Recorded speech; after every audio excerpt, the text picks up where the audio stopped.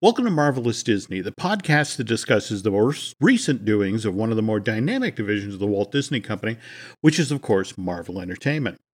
This is entertainment writer Jim Hill, and my co-host, the amazing Aaron Adams, and I are recording this week's episode on April 5th, 2021. I gotta say, Aaron, it made me a little crazy week before last when we recorded our show where you and I were wondering once again about Black Widow, and 12 hours later, Disney announced that they were moving it yet again. And I figured that out, by the way. Mm-hmm. Yeah, I thought they were doing phone repair. Turns out it was Kevin Feige sitting on a telephone pole, peeping in the studio with binoculars. As soon as we get done recording his show, he clicks on his walkie-talkie and goes, "Release the news."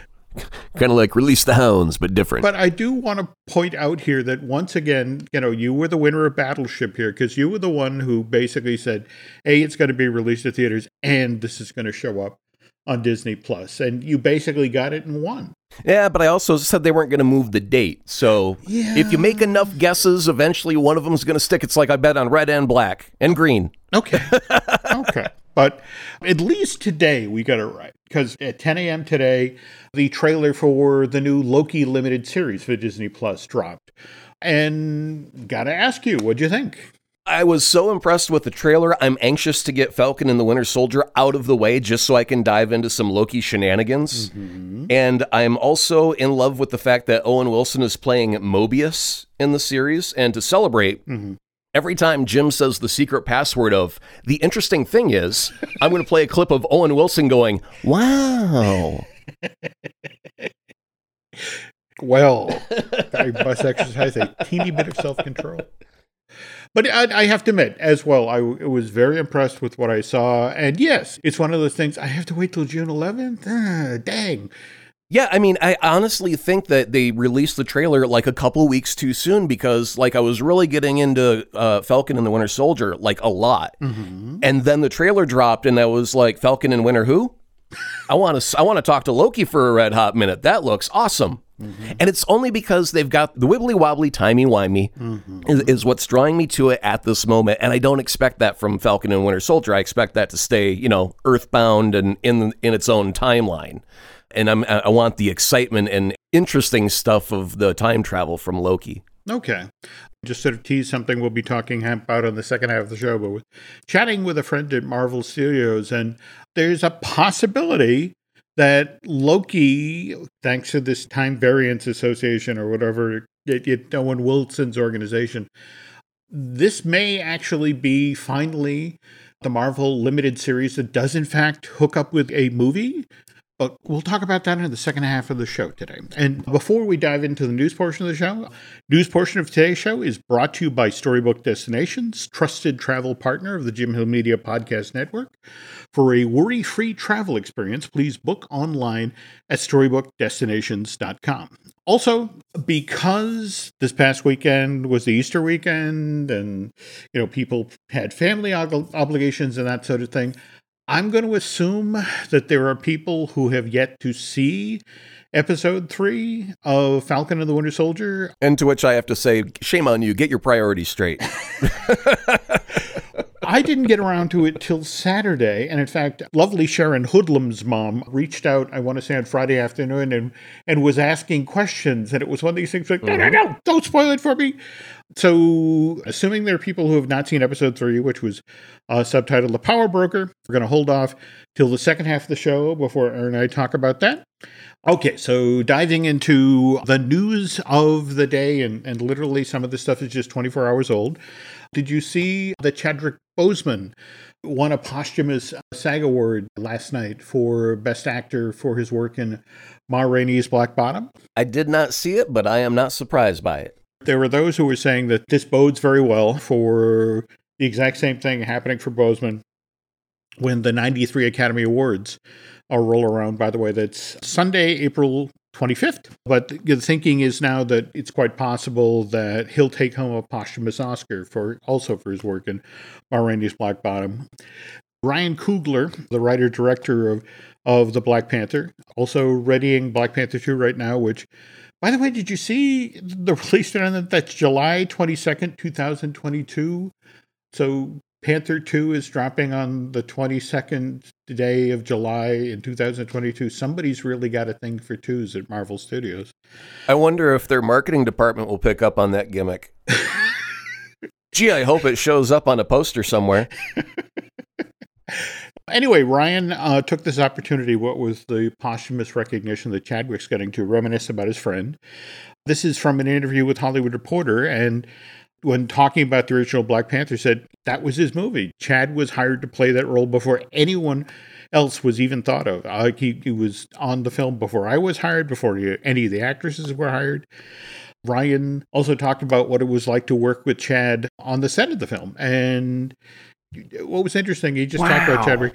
It was all about everybody else on the set, even given what he was going through and now know about the stage 3 colon cancer. He was checking in on all the other actors, making sure they were good. You understand the concept of coverage, when you're shooting a scene and you're literally shooting over somebody's shoulder to get a close-up with somebody else.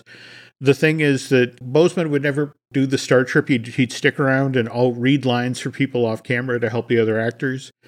Also, this is where Coogler first really talks about the stage 3 cancer. And he says, I didn't know what was going on. I knew what Boseman wanted me to know. Also, he talked about what it's like to be working on Black Panther 2 now that Chadwick is gone. And Ryan said, look, it's difficult, but you got to keep going when you lose loved ones. I know that Chadwick wouldn't wanted us to stop. I can feel him yelling at me like, oh, what are you doing? So you have to keep going. Do you and your bride watch Bridgerton on Netflix?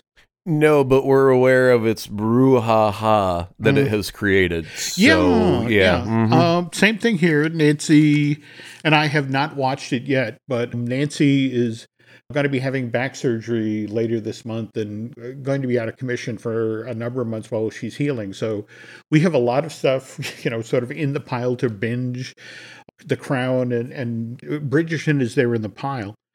An actor on the show, Regine Page, who plays the Duke of Hastings, who evidently is the heartthrob of the show.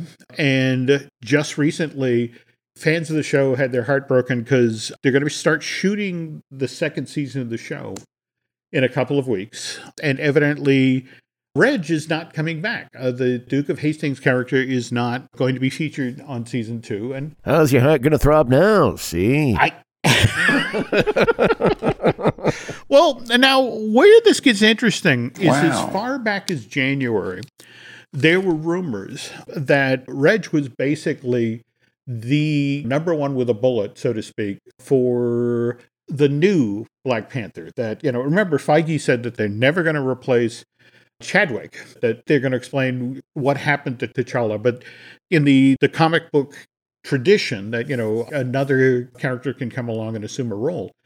That's where this gets interesting because with season 2 of Bridgerton starting up in a couple of weeks, the speculation is the reason that Reg had to step away from the show is that if he is in fact going to be doing Black Panther 2, he would be unavailable if he were working on this Netflix series. So the way it's been explained to me that if this actually goes forward, both Disney and Marvel have decided, out of respect to Boseman's family and because it looks like, Chadwick could take home this posthumous Oscar for his work in Ma Rainey's Black Bottom, that they're going to hold off on any announcement or to that effect till after award season is over. So I guess we're going to have to wait till late April, early May to see if this rumor pans out.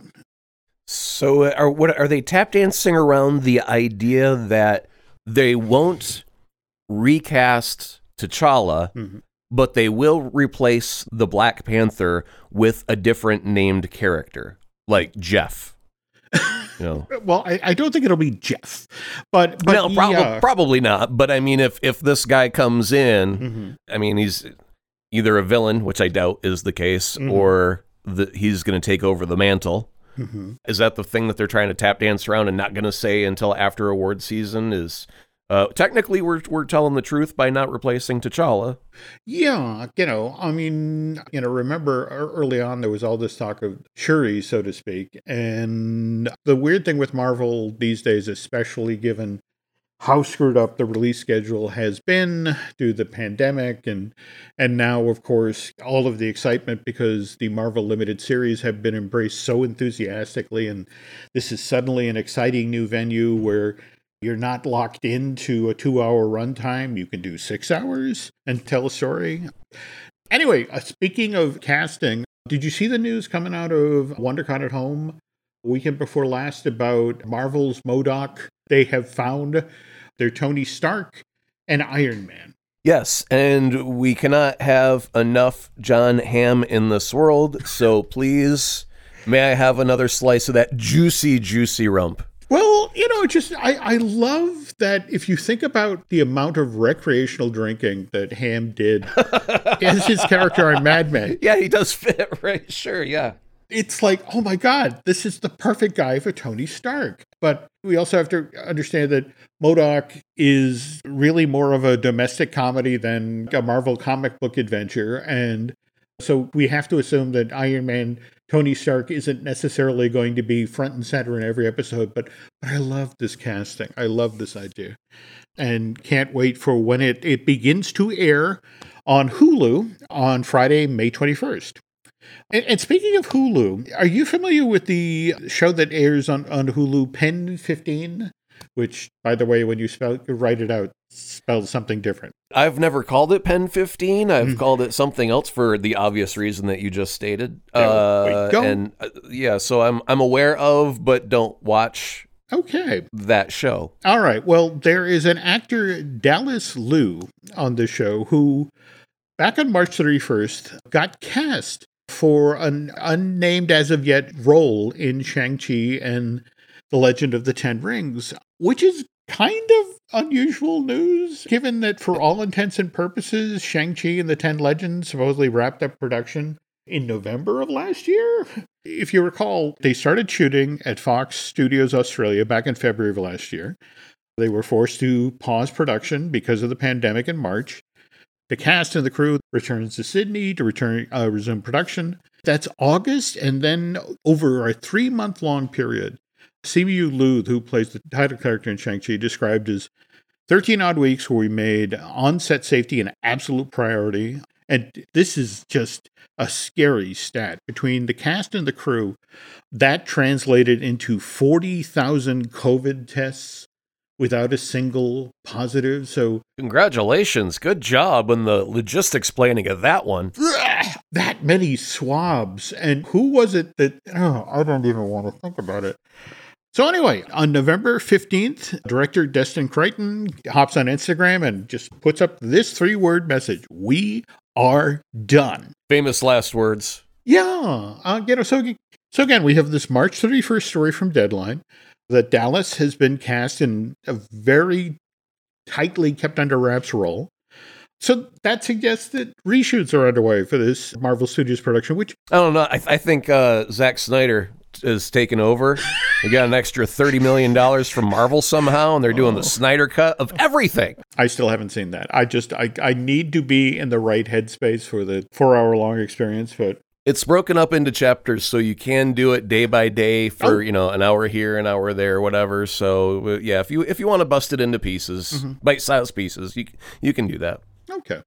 But again, this is not a reason for alarm. Marvel does this all the time. They typically build 2 weeks into the schedule for reshoots, that sort of thing. And the fact that Shang-Chi's release date has been pushed back to September 3rd of this year, that gives Marvel Studios more time to tweak their very first film built around an Asian superhero, which you have to, forgive me for bringing ugly realities into this situation, but given the recent spike in Asian hate crimes, you have to assume at Disney that Shang-Chi has suddenly become a much higher priority, to the effect of we have to get this right. Yeah, I don't see them sitting, like after they were done shooting and now they're in the editing process. I cannot imagine anyone looking at the film, no matter how great it is, and looking at the film today inside of Marvel and Disney going, it's absolutely flawless. There is no way possible to improve on this. Nobody thinks like that. They're looking at it under the most obscene microscope going, what's the little detail we're not seeing that's going to break it? And how do we fix it before it gets out? We've got X number of months. Come on, guys, look at it. What are we missing? And there's, 100 different sets of eyeballs looking at it hypercritically, and they're all throwing in stupid ideas. So they've got the time.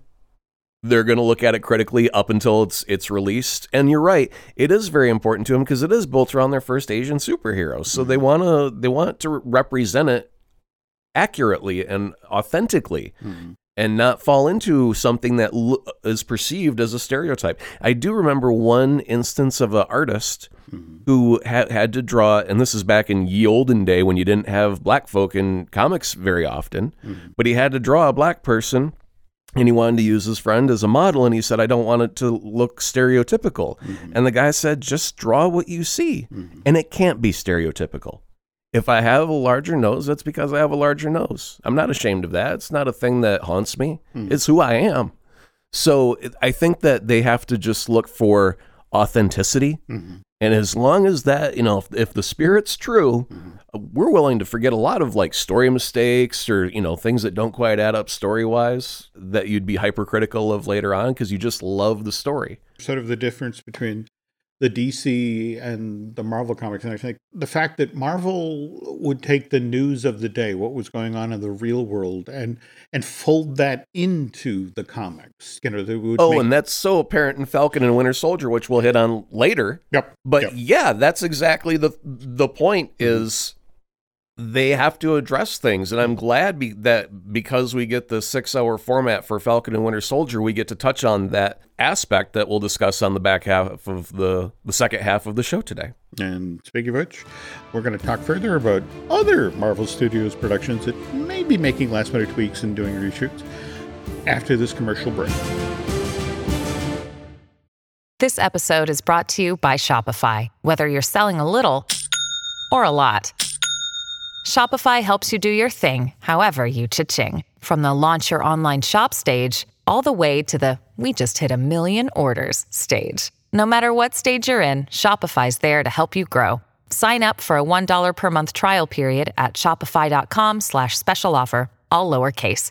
That's shopify.com/special offer.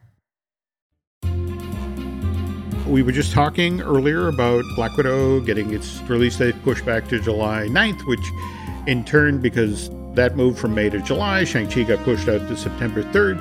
Did you see, however, while that was going on, that Sony also moved Let There Be Carnage? What were they moving it closer or further away to or from? Because Shang-Chi moved to a September 3rd date. On March 30th, Venom, Let There Be Carnage, was shifted to a September 24th date.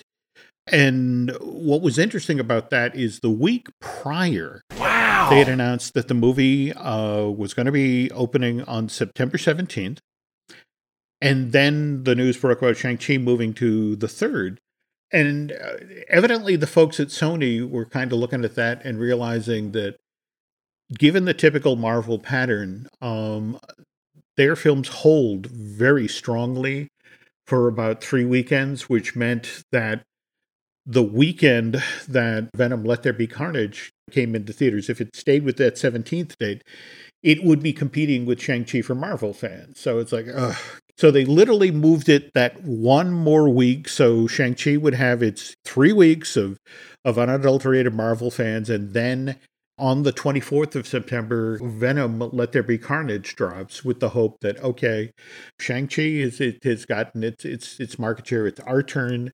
And also talking with the folks at Sony, also when the original Venom came out in October, and they kind of sold it as kind of a horror film. Going to try to capture that it's October, I should go see a horror film audience.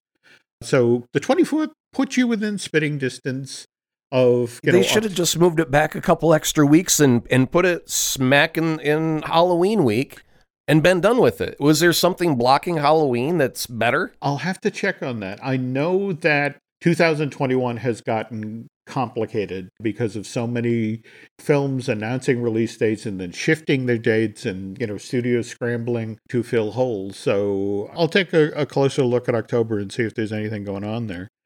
And speaking of Venom, Let There Be Carnage, just today, there's a publicist for British heavyweight boxer turned actor Larry War Machine Olubamiwo. And this publicist put out news today that Larry has recently finished filming Venom 2, which will be released later this year, which is kind of confusing because supposedly Venom wrapped production back in February. So when Olubamiwo's publicist says recently, what does that mean? Last month, last week, with these reshoots or new scenes? And it's for the Snyder cut of Venom 2, by the way. And just the guy moves, he shoots really, really quick, cuts really fast, moves on to the next project, lickety spit like a rabbit. Does he ever get out of the editing room? I picture him very, very pasty white at this point, if he's just always in there cutting extended version of all these films. No, he makes movies like a Catholic rabbit makes babies, that just rapidly and with abundance. Okay, remember those complaint letters go to Aaron Adam. Happy Easter. Happy Easter. All right. We should also notice, we were just mentioning Venom wrap production. Spider-Man No Way Home, supposedly wrap production weekend before last, March 26th. On the other hand, and I am hesitant to bring this story up because I know what Aaron is going to say already. But seriously, folks, this story broke earlier today. There is a gentleman called Roger Pera, and he is somebody who has previously dubbed Tobey Maguire's performances on film. He's the guy you go to when you're crafting a Tobey Maguire film to be done in Spanish. And Roger Pera just revealed that he's just been hired by Sony Pictures to come work on Spider-Man No Way Home, which supposedly, according to the way the internet is losing its mind today, adds further credence to the rumor that Tobey Maguire's version of Spidey will be showing up in No Way Home. So, Aaron, take it away. I want to know, has anyone on planet Earth seen Tobey Maguire lately? He has had a voiceover credit from 2017, and his last physical appearance on screen was in 2014, playing chess genius Bobby Fischer in Pawn Sacrifice. So that's 7 years since he's been filmed for film. For all I know, the only red suit he could fit into right now could be a Santa suit. I don't know. Nobody's seen him. I mean, blink 3 times if you're okay. Toby, what's going on? Is someone taking him hostage? He's just not been a boot lately. Yeah. And I don't know if Spider-Man 3 No Way Home is going to be the next thing to pop up on his IMDb page in a couple of months, but I still doubt it highly. Okay. All I can say at this point is there was plenty of speculation about this guy will no longer have a job because he said this out ahead of Spider-Man No Way Home. So I would imagine that, because there is also the idea floated in this whole hypothetical that as a result, and I'm just going to go with the assumption that it's not going to be the whole plot. It's going to be like a cameo.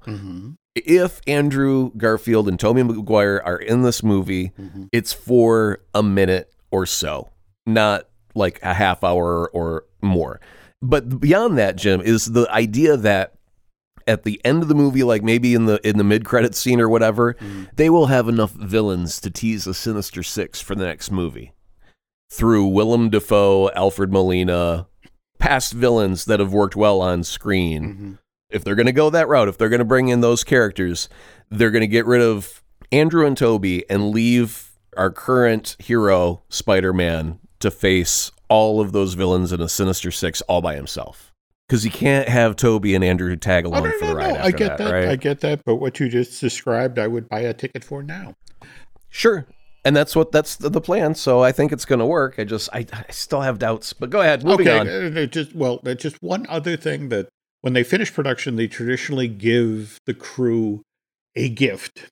And in this case, it was a number of gifts. And there was an image of the sort of gift bag online that showed up a week or so ago. The online community, because they're like the people who have examined the Zapruder film. They're always looking for the gunman up on the grassy knoll. they were looking at the T-shirt that was given in the gift bag, and it's like, oh, look, that's the design from the Andrew Garfield version of the Spider-Man suit. And it was just at this point, I guess I don't have a well-developed enough eye for these sorts of things, but I was looking at it, and it's like, if I bring that up to Aaron, he'll beat me to death.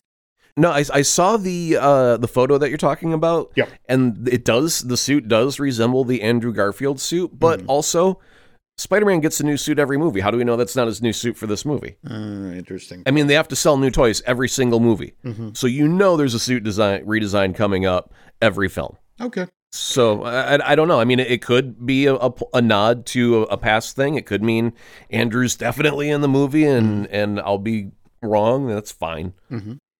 I'm wrong 3 times before breakfast, so that's it. That's it. I'm comfortable with my own idiocy. It's just, exactly. So it's our home plate zone. There, it's where we feel comfortable, is in the wrong zone. There we go. Okay, moving on now. And again, I want to caution folks: this is the part where we talk about Falcon and the Winter Soldier, and there will be spoilers. But I have to ask, what's your take so far? Where we are in the story? I'm so very excited for so many different things. I mean, it was episode 2 where we got to meet Isaiah. Yes. And I instantly went, oh my God, are they actually going to do Red, White, and Black? Truth, Red, White, and Black. The storyline, because I remember that from, it was very, very early 2000s, like Aught 1 or 2 or something like that. Actually, January to June of 2003. 3, okay, yeah. Yeah. Back in them good old days, I don't think the fire of indignancy, like, this is horrible. When people spoke out, it didn't quite travel as fast online because we didn't have as much social media. It was mostly in comment sections where you'd read these thoughts. And there was a lot of just flat out racist people saying, you can't have a black Captain America. How dare you? And then the series came out, and then there were a whole lot of people like, this is awesome. Thank you. I really needed this. And even though the character was treated very, very harshly, it was another one of those thought-provoking storylines that makes you, and just to very quickly gloss over what the storyline is, the fact that before Captain America was successfully created with Steve Rogers, there were experiments done on the black population, very much like the Tuskegee Airmen, yeah. The way that we just used human beings as lab rats because of that instilled racism in the institution. And so it's necessary to tell those stories so people are aware, oh my God, that really happened. Or, obviously not the super soldier serum, but it's taken from a real life thing that, so when you do investigate, where did this story come from? And you see it linked back to reality, it's that much more horrifying, isn't it? I mean, truly. Yeah. Find out Frankenstein's monster's a real damn thing. And so, I think that they're touching on subjects we shouldn't have today, like racism, but they're still touching on it because it needs to be touched on, apparently, because it hasn't devolved into oblivion. So we need to keep addressing it until it does devolve into oblivion. And this is Marvel's way of acknowledging that it still exists, even in their corner of the 616 universe. I mean, for me, what I love is a serious story beat like that. You think about it, with each of these 3 episodes, we've had movie quality action scene. We had our, Sam's mid-air rescue at the edge of Libyan airspace. Episode 2, we had that amazing truck roof battle with the flag smashers. We do need to count how many truck roof battles we have had within the MCU, because that seems to be a very popular staging ground for that stunt show. Okay, you're not wrong. If Disney were to build a stunt show in their park right now where people fight on a truck, the audience would have to go, is this Winter Soldier? Is this... I mean, like, they've got 3 or 4 different movies that they could pick from by now where that could be set. To be entirely honest, I was about to cite the Sharon Carter brawl with all of the bounty hunters in that freight yard, but how many of those did we see on Agents of S.H.I.E.L.D.? I mean, that was also kind of a go-to place to do a great fight scene. But that doesn't take away from, that was, an amazing fight scene. Emily DeCamp, I want to say, did an amazing job, as did her stunt folks. And then let's talk about adding Baron Zemo to the mix. Watching this guy on screen, you can't trust him. Anything that he does. No, he's got that Loki quality of whatever he says is not trustworthy. So now let's cut to Sharon Hoodlum's mom's question, which the third episode was called Power Broker. And we have our Sharon Carter character who she's been on the run all of this time, and she ended up in Madripoor, I want to say, which that doesn't have an extradition treaty with the United States, so she's out of reach, so to speak. But this is a cynical, beaten down Sharon, and given the way she exits episode 3, our Sharon, Hoodlum's mom, flat out asked, do we think that Sharon is the power broker?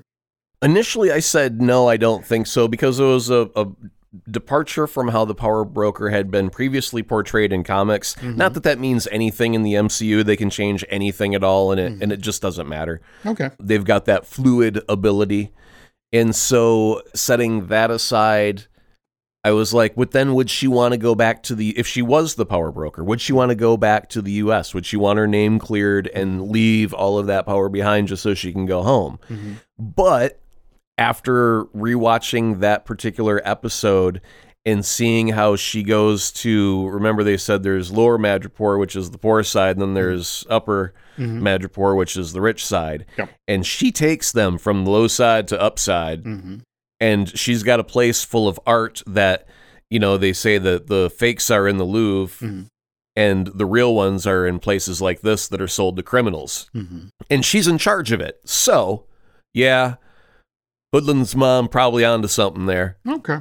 Well, we have 3 more episodes and a couple other mysteries to clear up. I mean, we've established that Carly Morgenthau with the Flag Smashers, who went from noble, getting food and supplies to people in refugee camps, to blowing up a relief organization. So it's hard to know who to trust at this point, or who to sympathize with. I want to know if they're manipulating us by casting. That girl plays Enfys Nest in Solo, a Star Wars story. Yes, yeah. Who was bad guy. We thought throughout the movie Solo that she was the bad guy, but then it turns out she is one of the founding members or a leader of a very, very young rebellion. And so we get that character switch of, we thought it was bad guy, now she's good guy, and now she's cast as bad guy. And I wonder if everyone's going, hey, wait a minute, isn't that the leader of the rebel? Wait a minute, how's this going to work? Yeah, I get that, and it is a brilliant bit of casting. Also, other questions, though, plugging into what Sharon was saying about the power broker. I mean, think about it. We had Selby in that meeting taken out by a sniper, and then minutes later, Sharon just shows up. So it's like, that's a coincidence? I don't know. The other thing that lends itself to Hoodlum Mom's idea is the fact that the show is called The Power Broker. Now, they do mention the character, but if the character's not actually physically introduced on screen, I don't think it should be named The Power Broker as an episode. So my belief would then lead to that they had to have shown the Power Broker on screen without actually saying that they've shown the Power Broker on screen. And that does still lead into the hypothesis that it's Sharon. Okay. But again, Zemo, I love his prison break. I love that, the whole casual, oh, by the way, I'm rich, I'm a baron, I have a plane. Since that character has entered the situation, like Bucky and Sam, I feel off balance. I also love the little callbacks to Civil War, like Sam in the backseat of the car. It's like, you're not going to move your seat up, are you? Oh, while we're talking about Madripoor and things of that nature, Madripoor is the hiding spot, the island of refuge for mutants. And thus far, we have not had any solid introductions to mutants, per se. But when we met Isaiah, I was thinking, well, if he exists because his son is also going to end up being a character in the comics. His son, the kid that answers the door in Falcon and the Winter Soldier, he ends up becoming a hero later on. Oh. And so I'm thinking, well, if it's passed now genetically, we have a superhero, a super soldier that ends up having offspring. That might be the genetic mutation, because that guy's been around long enough that we could have several generations pass, like, 2 or 3. So if we have a couple generations pass of super soldiers' DNA being passed down, we could end up having something rather mutant-like today, and it just hasn't been officially introduced yet. As a story idea, I'm still trying to figure out how the X-Men are going to be brought in, and I'm seeing things that are possible ways that they could lead into it. I just don't have anything solid yet. I'll keep my Sherlock magnifying glass peeled. No. I mean, I love that your knowledge of the comic books and how you're able to apply it to the show and point out a character, like, pay attention to him. He's important. So duly noted. And as long as we're talking comic books, we have talked at length on this show about Black Widow and, Marvel's original plan for when this was going to be released and how it's going to launch Phase 4 and that sort of thing. And I'm reading a book right now, Inside the Disney Marketing Machine. It's a wonderful book written by Lorraine Santoli that talks about how Disney would put together these elaborate campaigns where all divisions of the company would work to promote a project. So, it's front, you cannot escape it. It's front of mind. And I think we've only briefly talked about the Black Widow comic book. I think it was written by Kelly Thompson, art by Elena Casagrande. This book got tripped up by the pandemic that was set up to help promote Black Widow. And when it became apparent that the pandemic was shutting down everything, Marvel cut a third of the titles they were going to start releasing in May and June. They announced they were doing this in April. And then, meanwhile, there's this book that's supposed to help launch this film, and when they finally get it, sorted out, they begin, they're going to announce they're going to begin printing them in September to key off of the November release date of the Black Widow, which again doesn't happen. And so this series of comic books kind of twists in the wind, which is why I wanted to point out, I just found on Amazon that the collected series of these books, it's called Black Widow Volume 1, The Ties That Bind. It's going to be released. It's finally hitting store shelves on May 4th, 2021. And the irony is they picked that date because, remember, before Black Widow got pushed off to July, it was supposed to open on May 7th. So I just wanted to talk this book up. I pre-ordered my copy because I feel like, poor Kelly and Elena have been through hell. And, and I hear it's a wonderful story. So that's worth checking out. And you, on the other hand, Erin, you came across something else also that you wanted to talk up. And this amazing set of playing cards. Can you talk about that? Yeah, it came from Theory 11, and magicians love really slick, smooth, fancy-looking playing cards, and back around Christmas time, they had released a massive set of Star Wars-themed playing cards, which my wife had gotten for me for a gift, and they are just gorgeous. The Star Wars ones, they had a red-backed, a blue-backed, white-backed, and also black-backed, and some just incredibly gorgeous artwork for the kings and queens and the jacks, etc. And because of their popularity, Theory 11 had decided to make the Marvel Infinity War deck, which encapsulates the entire saga from Iron Man on up. And the artwork is phenomenal. You can go to theory11.com to see the artwork blown up, all beautiful.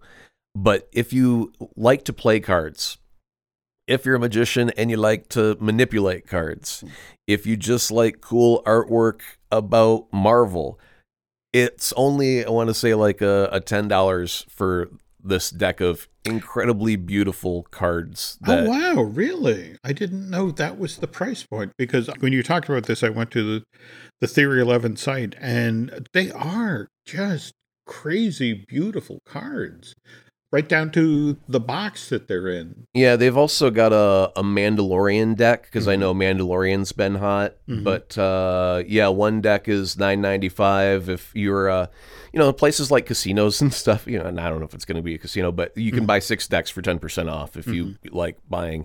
And I know magicians, if they like a certain set of cards or a certain style of cards, they'll buy many, many stacks of those decks so they can, they're disposable. It's part of your show. It's part of your tax write-off at the end of the year. You know what I mean? But as far as people like, I know friends that are just super avid poker lovers, but they're also super avid Star Wars fans. And that's where you grab the Mandalorian deck or the Star Wars deck for $10. And they're like, oh my God, this is the coolest thing I've ever seen in the entire planet of Earth. And so now that they've got this Marvel deck out and it's only $10, it's like, if you need that gift, because nobody else is thinking, I'm going to get him a deck of cards. That's the ticket. You got to think a little differently. But if you know someone in your life and they just really, really enjoy, playing card games, or they really, really like Marvel in particular, and they've got every collectible under the sun, and you just don't know what to get them, it doesn't matter what they're a fan of, because it's got all the heroes in it, right? It's got Spider-Man in there. So if you're a Spidey fan, here's your Jack of Hearts. I love the fact that the 2 Jokers in the deck, one is Thanos and the other is Loki. I love that idea. The decks are just filled with touch, nuance, and style, and they're slick as snot on a doorknob. So that's pretty slick, Jim. You know that? That's pretty slick. So, all right. Speaking of Loki, what with the dropping of the trailer for that Loki limited series on Disney Plus, just wanted to close out this week's show by sharing something I heard from a Marvel Studios insider. Interesting enough, this has to do with the movie version of Black Widow and the perception at Marvel Studios that the fans have been jerked around for 13 months. And the feeling now at Marvel Studios is, through no fault of anybody at the studio, and it's not necessarily that this Kate Shortland film is bad, but because of what's happened to Black Widow, because of the pandemic, are we now dealing with the New Mutants revisited? A film that, has become something of a joke because of the number of times it's been rescheduled. So there have been questions within Disney and Marvel promotion department about, well, is this really a perception, or are we just sort of navel gazing? But if it really is the perception that's out there, how do we turn this around? Or more to the point, in a world where, WandaVision and a Falcon and the Winter Soldier are white hot, and there's ravenous appetite now for Marvel content, do we even bother? Black Widow is going to come out on Disney Plus. It's going to have huge numbers, and do we really need to do something? And the interesting thing is, there's kind of this idea on the middle ground to the effect of, well, what if we do something just out ahead of Black Widow being released to theaters and showing up on Disney Plus as premium content? What if we do something just ahead of that? So again, you have to remember, as we were just talking earlier in the show, Loki, first episode, drops on June 11th. It has a 6-episode run. So Loki will be 5 episodes into its run by the time Black Widow debuts on July 9th. So the thinking is, could we do something special to link, Loki to Black Widow during episode 4? Just sort of tease the fans, get them excited, so the very next week when Black Widow drops, they're talking about it. And the beauty of it is, again, Loki is a crime thriller with a time travel variant. So they have some time now. So the notion is, could we create a relatively short scene where Loki steps into the world of the Black Widow film? And so I guess they're looking over the footage. They're talking about doing something green screen. I guess they're having conversations with Scarlett Johansson, who obviously... Hold up now. The idea is... in the trailer that was released just yesterday, it has a shot where Loki is sitting down with Black Widow on Vormir. I mean, it looks like they've already got Black Widow and Loki face to face in a scene that's in the trailer. So they should already have done that unless they want to expound on that concept further. Okay. If they do, that's fine. But my whole thing is, you've got positive reinforcement, Pavlov's dog. Everyone knows how that works. There's also negative reinforcement. If I say there's a treat in my hand 20 times and there's never been a treat in my hand, eventually the dog is going to quit paying attention to me, right? And so that's what's happened here is like, I was interested in Black Widow a year ago, and they went, hey, we moved it just a couple of weeks. Hey, we moved it just a month. Hey, we moved it 6 months. Hey, we moved it a couple more weeks. Hey, we moved it another month. And now, through sheer negative reinforcement of moving it 15 times and being let down 15 times, or whatever the real number is, pardon my exaggeration, I don't care. I just don't care. And the real problem is right now, timing-wise, when it comes out in theaters, I'm only going to have one Fauci ouchie under my belt by that time out of 2. So I won't have the full vaccine, so I can't go into a theater. I am paying for Disney Plus, but I absolutely refuse to pay for Disney Plus for that $30 fee to rent the movie one time when just in your most recent fine-tuning with Drew Taylor, you had brought up the fact that, was it Raya and the Last Dragon or some movie came out where you could rent it for $30 with the privilege, the gold and platinum card of Disney Plus. And then just a week or two later, they go, or you could just buy it for $20 on regular old digital video on demand distribution. And also, let's not forget that as part of that version, you got the extra features which included the cutscenes. But exactly. So I'm not going to be renting it on Disney Plus when they make that available to me. I'm not going to be safe to go into a theater. So I am going to be waiting for the digital download where I can purchase it and add it to my collection forever. And until then, I just don't care what they say. They could put flippin' Dumbo flying through the trailer, and I just won't care until it meets the requirements for me to be able to view it on my own terms, and that's video download. Okay, well, then let me throw just one last firecracker here on the pile. We just came off of WandaVision where we were waiting for that moment where things linked up. In fact, remember all of that speculation about who was Vision, going to act with this actor that he'd always wanted to act with. And we're kind of seem to be repeating ourselves with Falcon and the Winter Soldier. In fact, the warrior from Wakanda who just appeared in the show, it just, the effect of, okay, does that mean, are we going to see somebody else from Wakanda? But to sort of bring this full circle and chatting with my friend at Marvel Studios, they got talking about the fact that, remember, Feige kept talking about how the movies and the limited series on Disney Plus were going to link up, and we're 2 shows in, and this hasn't happened yet. Wouldn't it be cool with Loki if we finally did this? There is one little link that was noticed online. The eagle-eyed viewers. Oh my goodness. If you put the world to a task, they will complete their mission. Okay. In the background, when they're at the Captain America Museum, if you squint real hard, pause at the right time, in the background montage of images of Cap that they have up, they have a photograph of like a news headline photograph of when he has the taxi door, and he uses that as a shield in the very, very early stages of the very first Captain America movie. And then someone went and took a screenshot of Captain America, the first Avenger, during that scene, and there's actually a photographer taking a picture of him grabbing the door and using it as a shield that's kind of at the right perspective, so when it ends up as a museum exhibit in Falcon and the Winter Soldier, it links up perfectly to that very first instant of Captain Steve Rogers appearing on the street in a t-shirt and tight pants because he grew 3 inches too big. I did not know that. Oh, yeah, it's really kind of cool. Those little itty bitty details for if you want to spend the hours doing the Zapruder routine with the magnifying glass. Marvel will reward you for your efforts. Oh. Well, now I got to go back and look at episode 1.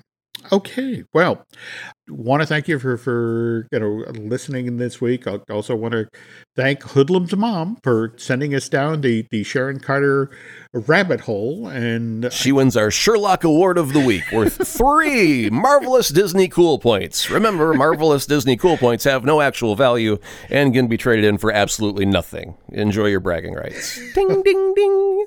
Okay. All right. Well, Aaron and I will be back after the next 2 episodes of Falcon and the Winter Soldier, and hopefully we'll have figured out who's who at that point.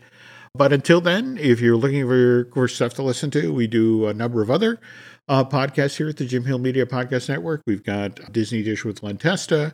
We've got Fine Tuning with Drew Taylor, and have been working on several fun stories for our Universal Joint Show. Likewise, I Want That. So those will be coming along soon. If you could head over to Apple Podcasts and rate, review Marvelous Disney. If you want to head over to Bandcamp and subscribe, that would be helpful. You can find us on Twitter and Instagram as Jim Hill Media, and on Facebook as Jim Hill Media News.